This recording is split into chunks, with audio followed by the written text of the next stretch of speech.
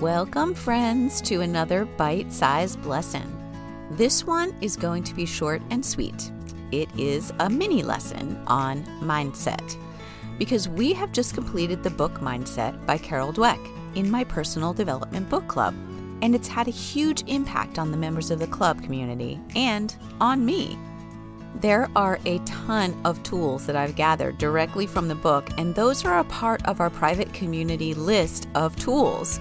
But I wanted to offer everyone some insight so that you might be able to take it and use it in your life, because there's just so many useful nuggets from this book.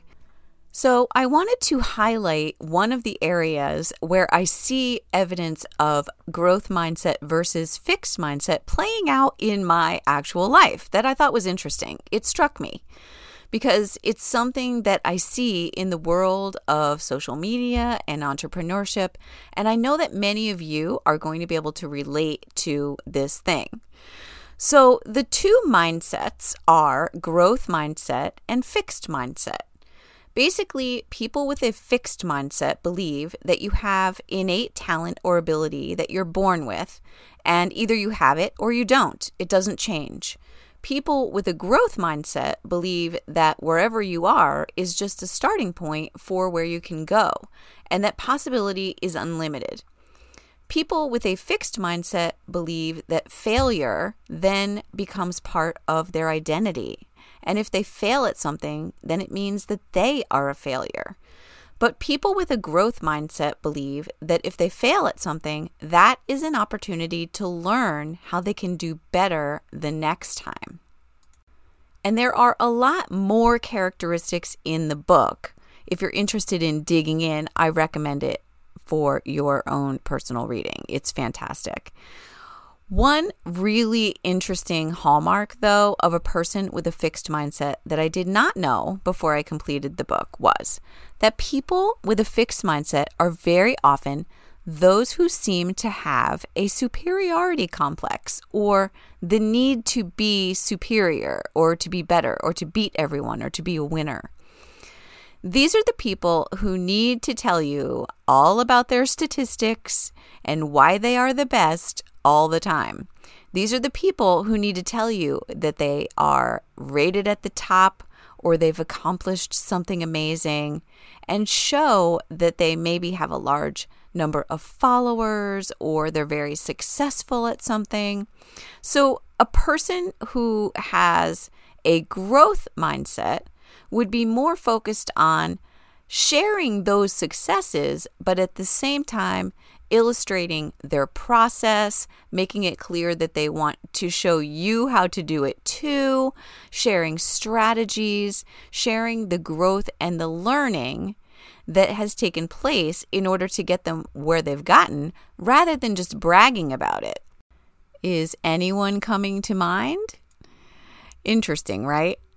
Now, I did not realize that this was a characteristic of a fixed mindset until I read this book, and I was very surprised because I see a lot of this superiority complex sort of thing going on in my field, and I found it very interesting because as I look at the people who do this, I can now very easily see that they do indeed have a fixed mindset. And this got me to thinking about the concept of sharing your wins or celebrating yourself, because that is something we are encouraged to do. And I am definitely a proponent for that, for being proud of yourself.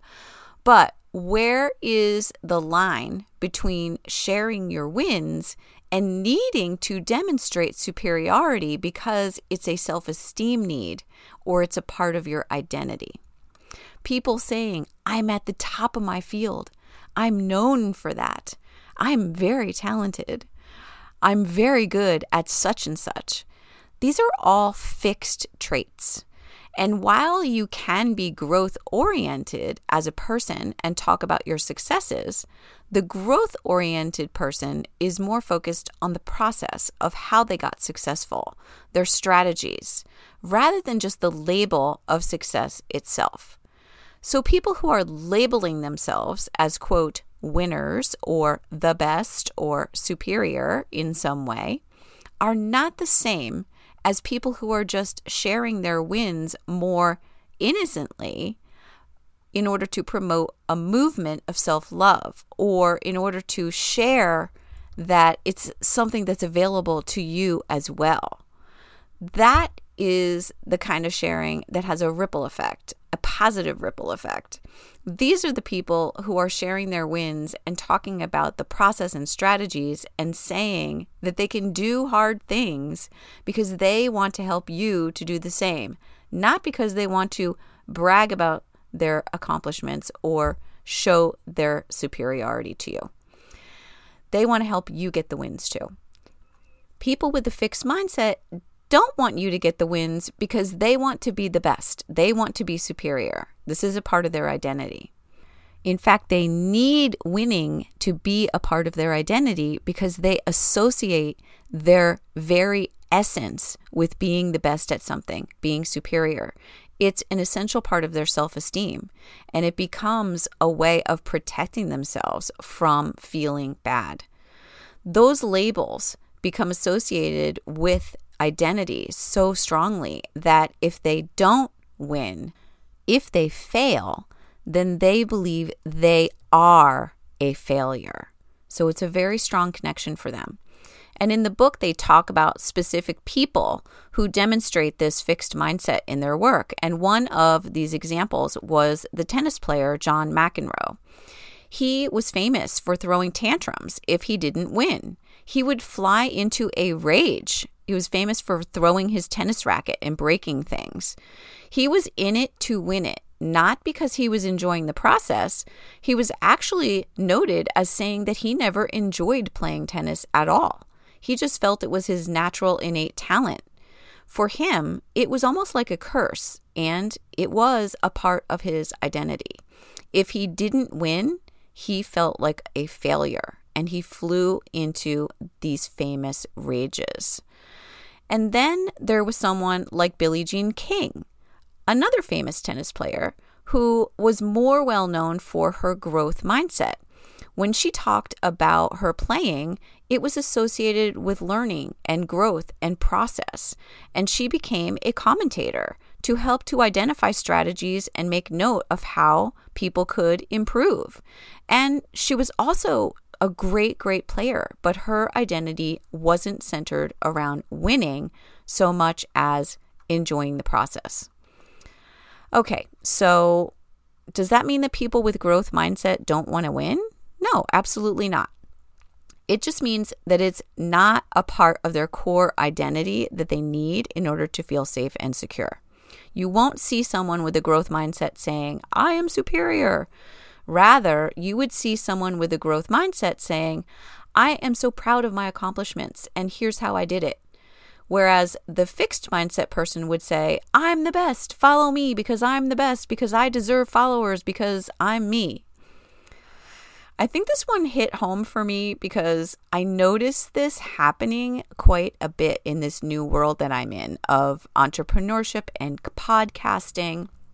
I can very clearly see the difference between the mindsets in the way that people position themselves online and in business. And it was pretty fascinating to note. So the next time you hear someone labeling themselves as superior or bragging, remember that this is a sign, it's a red flag, that this person has a fixed mindset.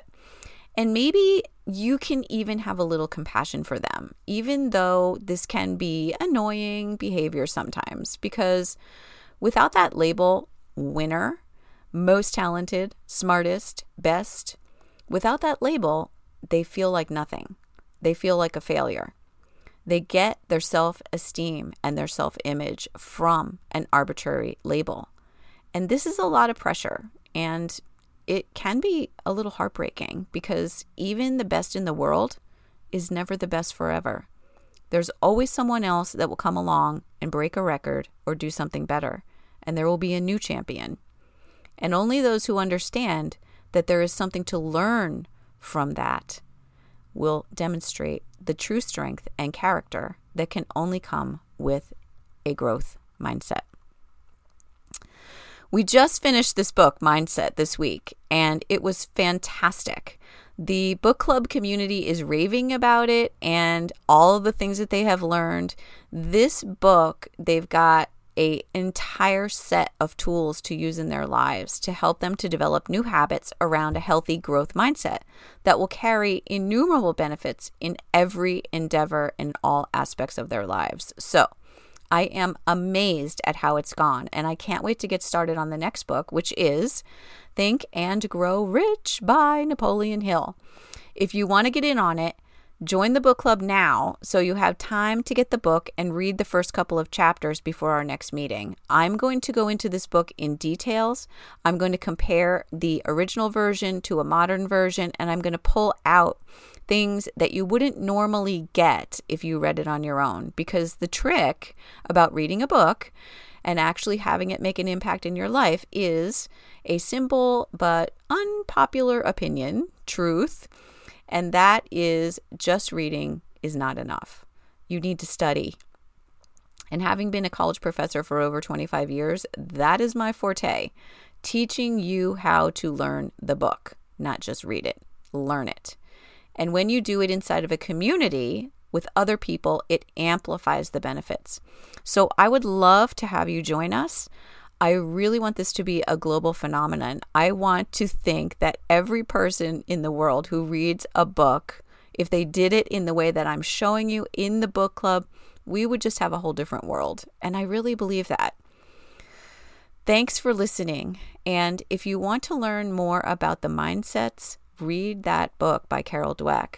If you were to join the book club, you would have access to all the materials that I created around that book, the worksheets and everything. And I hope that whatever this wonderful day has in store for you today, that you will enjoy it and you will find beauty and joy and love somewhere along your path today. And let me know if you notice somebody with either a fixed mindset or a growth mindset, somebody with a superiority complex out there. I would love to hear about it. And you're going to spot them everywhere now. So enjoy the process. Love you guys.